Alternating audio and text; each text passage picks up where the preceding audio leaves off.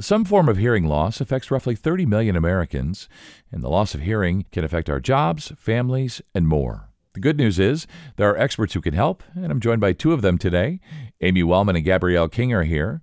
They're both audiologists with Summa Health, and they're here today to explain the causes and types of hearing loss, and most importantly, tell us how they can help. This is Healthy Vitals, a podcast from Summa Health. I'm Scott Webb. It's really nice to have you both on today. I was just relating to you some personal experiences with my dad and his hearing loss. And, I know hearing loss has touched a lot of people, a lot of families. So I'm glad we're doing this one today. And Gabby, before we talk specifically about the loss of hearing, maybe you could just remind us all, if we already know, or tell us for the first time, how do people hear? Sound waves come in from someone talking or noise or any sound, and it's funneled into your ear from your pinna, so the big thing on the side of your head. And it goes into the ear canal to the eardrum, which is a little wall of skin. And when it hits the eardrum, it causes it to vibrate like a drum. And then it moves these three tiny bones in your ear, causing fluid to move in your cochlea. And then that causes thousands of small hair cells to respond, which sets off a nerve impulse. And then it's read by the brain. In steps, that's how you hear. Yeah, and it's good to just have a little bit of a foundation there just as we get rolling here. And Amy, how common is hearing loss? I feel like it's more common than maybe it's talked about, and it's certainly very common in my family, but how about for others? How common is it? Yes, it is very common. There's statistics out there. Men are twice as likely to have hearing loss as women over the age of 20.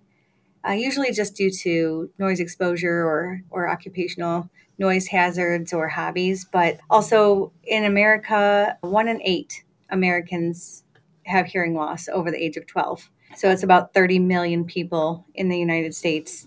That's a pretty good statistic. Most people don't talk about hearing loss. It is kind of an invisible disability.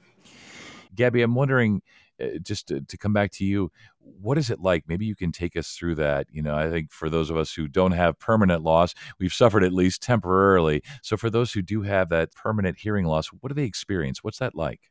Most of the time we hear that people say, I can hear you, but I can't quite understand what you're saying. So a lot of the times with nerve damage type of hearing losses, you lose the higher pitches first. And so that's a lot of your consonant sounds like S's, F's, T's, P's. So it's almost like you're reading a newspaper with the consonants erased. So you get a lot of the vowel sounds, the volume of the word, but you get some words confused and then it doesn't make sense in a conversation. So you're only getting half of what's being said. Amy, back to you. Are there different types of hearing loss? Yes, there are 3 main types of hearing loss. The most common is sensorineural hearing loss, or that's the type that we're talking about where you start to lose the higher frequencies or natural aging process, usually where the inner ear cochlea hair cells start to weaken. Also can incorporate the hearing nerve when we say sensorineural. There's also conductive hearing loss, and that is anything that would be blocking the ear canal or the middle ear space, such as wax or fluid. Sometimes the bones of the middle ear don't function normally, so that also is a conductive hearing loss. And then if you have a conductive hearing loss and a sensorineural hearing loss, then we call it mixed, where both parts are not functioning properly. Right. So there's different types, right, Gabby? And then also, I'm sure there are different causes. Like for my dad, he worked for the power company and he stood next to trucks, really loud trucks for 35 years. And either he didn't wear them or they didn't provide ear protection. And that's definitely what was the cause for his hearing loss. But how about for folks in general? Are there different ways that we lose our hearing? Yeah, a lot of it can be from noise exposure, like you're saying, power tools, gun shooting, farming equipment. People can have hearing loss from birth. So genetics, some syndromes can cause hearing losses from childhood age.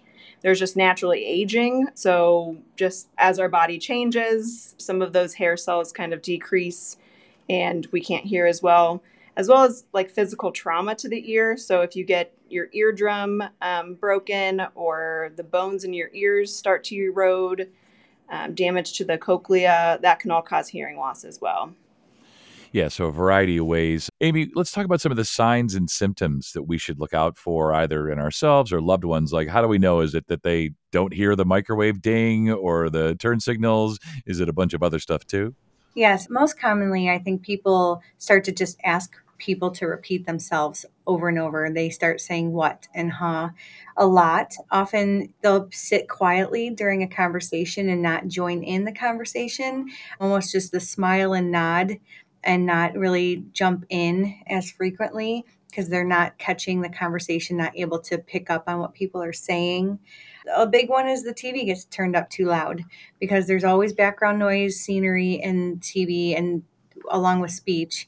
So everybody tries to turn up the TV to hear that speech, but they're also turning up the background noise too, and that makes it too loud for other listeners in the room. And then also visually, if someone is leaning one ear towards somebody, that would be a sign that they may not be hearing as well. It's kind of a natural gesture that people use where they turn one ear or the other, whichever may be their better ear.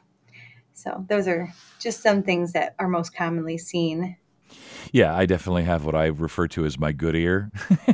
So I was like, could you speak into my good ear, please? So, Gabby, how do you diagnose hearing loss?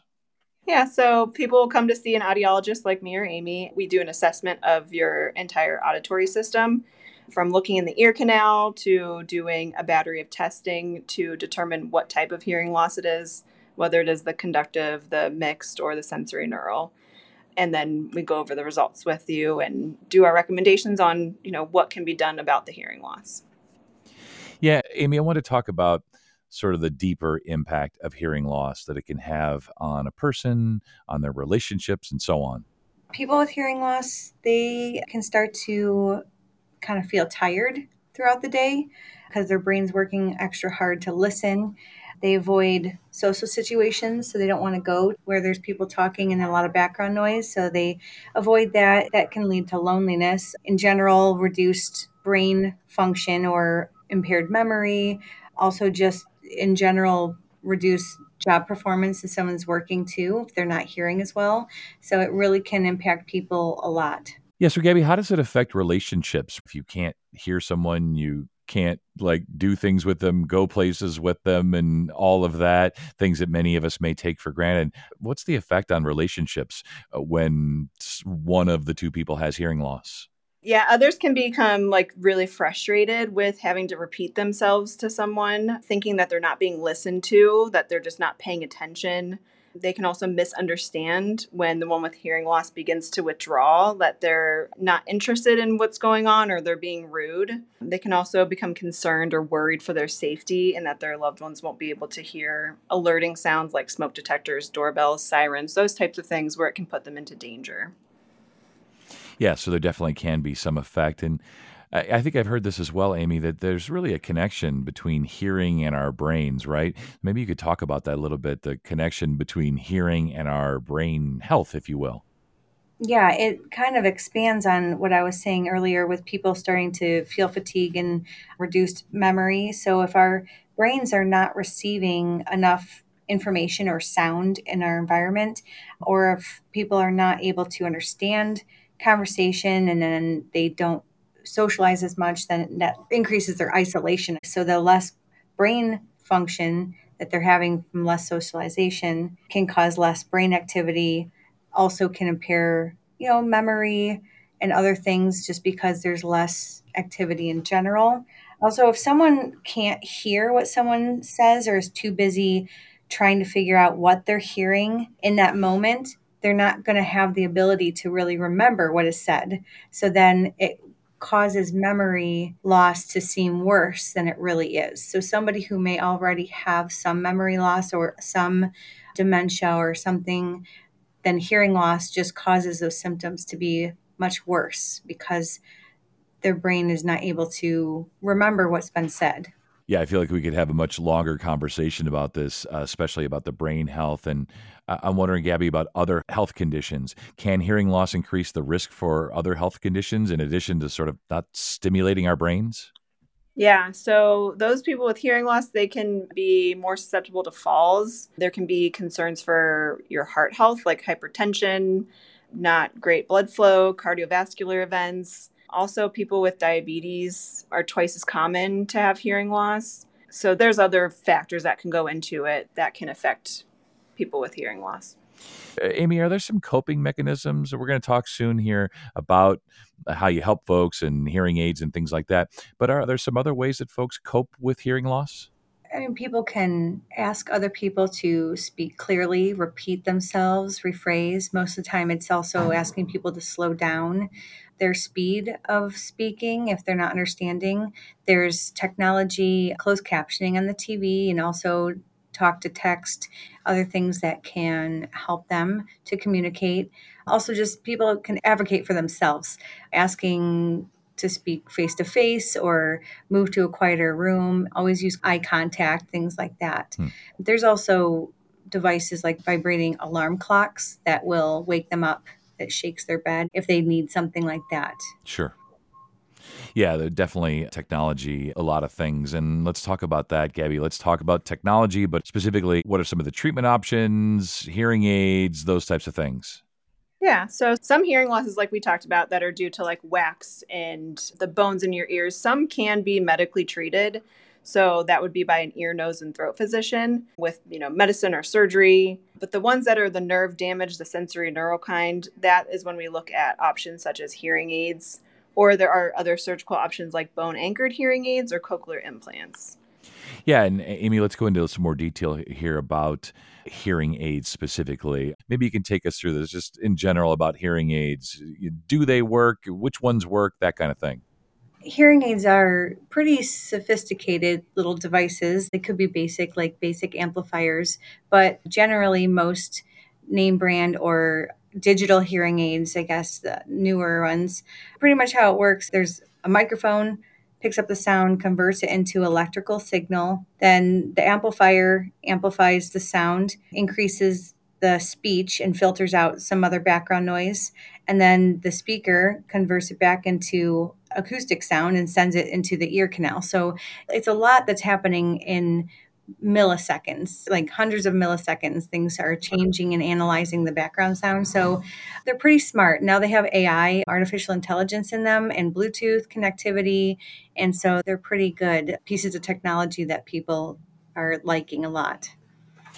Yeah, so generally they work. I know that my dad, Gabby, has one. He's got a little like remote thing that he keeps in his pocket, and he can switch things and turn things up. And I don't know what he's doing, but he seems to know what he's doing. Maybe you could talk about that, just kind of the range of features and, within reason anyway. If you spend more, do you get more features? And are those features an advantage for people with hearing loss?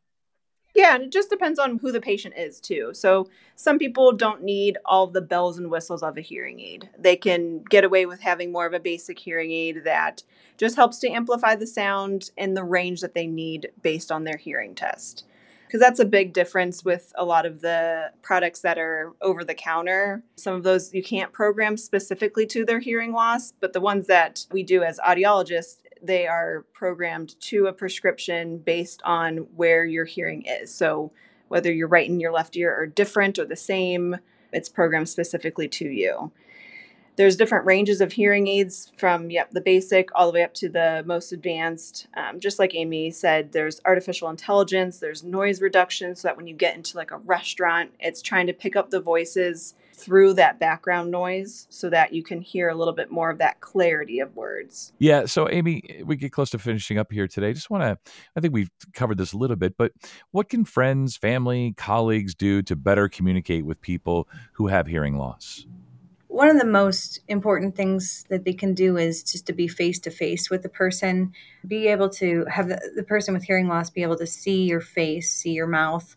Everybody uses visual cues, but it's most important for people with hearing loss to be able to see the lips moving. So don't put your hands in front of your mouth, and also try to move away from loud sounds, go to a quieter area in a public place and try to get away from a lot of that noise. Getting people's attention first with just a simple, hey, I have a question, and then ask the question helps people's brains to prepare to listen easier instead of just blurting out a random statement. It is sometimes difficult for a person with hearing loss to just catch the first couple words and then they miss the next sentence. So those are some common things they can do. Yeah, I think most of us, I try not to when I'm hosting podcasts, of course, but I think most of us just talk too fast and we just get so far ahead of ourselves. And maybe that's fine for people who don't suffer any hearing loss, but for those who do, they're probably always like, could you just slow it down? Just hold on a minute. Mm-hmm. I'm preparing my brain to listen to you now, just a little bit slower. Yeah, I love it. Well, I want to give you both a chance. Start with you, Gabby. Just final thoughts today when we think about folks with hearing loss, what you can do to help, technologies that are available, and so on. Get your hearing tested, even if you're just getting a baseline test, so that if there's any change in the future, we have something to compare it to. Try not to do the self-test at home because you never know if you have any earwax or an ear infection that we could treat first before doing a hearing test. You don't want to scare yourself at home and say, oh, I have this significant loss, when maybe it's just something that's treatable. Yeah, maybe you just need to clean your ears. Or, Amy, maybe it's just with a kid. Maybe it's that they shove something in their ear, some sort of toy or something that doesn't belong there, right? Right. No, don't put anything smaller than your elbow in your ear. That's what they always say. Smaller than your elbow. I love it. All right, final thoughts. Last word to you here, Amy, especially, just encouraging folks. They don't have to suffer. They don't have to isolate, like that there is help available and you're there waiting for them. Yes. And just reach out to a family member or a friend to go with you on your appointments. It's always nice. I always say 4 ears are better than 2. Have somebody be a support for you. It's not easy to do something new, especially wearing hearing aids can be a new thing and making a new habit of that. So always have a support system if you can, or even just ask people who already wear hearing aids about their experiences to see how they are successfully wearing their hearing aids. Yeah, they've just come so far. I can remember hearing aids that folks wore when I was a kid, like in the 70s versus like with my dad, the ones he has, you can't even tell that they're in there. Right. They're pretty inconspicuous now. Yeah, that's a great word, inconspicuous for sure. Yeah, and I always tell people too, the stigma of hearing aids, wearing them, there's not as much anymore. And if you think wearing hearing aids makes you look older, not hearing in a conversation can also make you look older. So wear the hearing aids and be part of the conversation. Yeah, always asking people to repeat themselves and leaning in and asking them to speak into your good ear. Those are signs too. So yeah, I think we're all on the same page. This is really great today. Just want to thank you both. You both stay well. Thank you. Thank you. You too. And for more information, go to sumahealth.org/ENT. And if you found this podcast to be helpful and informative, please share it on your social channels. And be sure to check out the full podcast library for additional topics of interest. This is Healthy Vitals, a podcast from Suma Health. I'm Scott Webb. Stay well, and we'll talk again next time.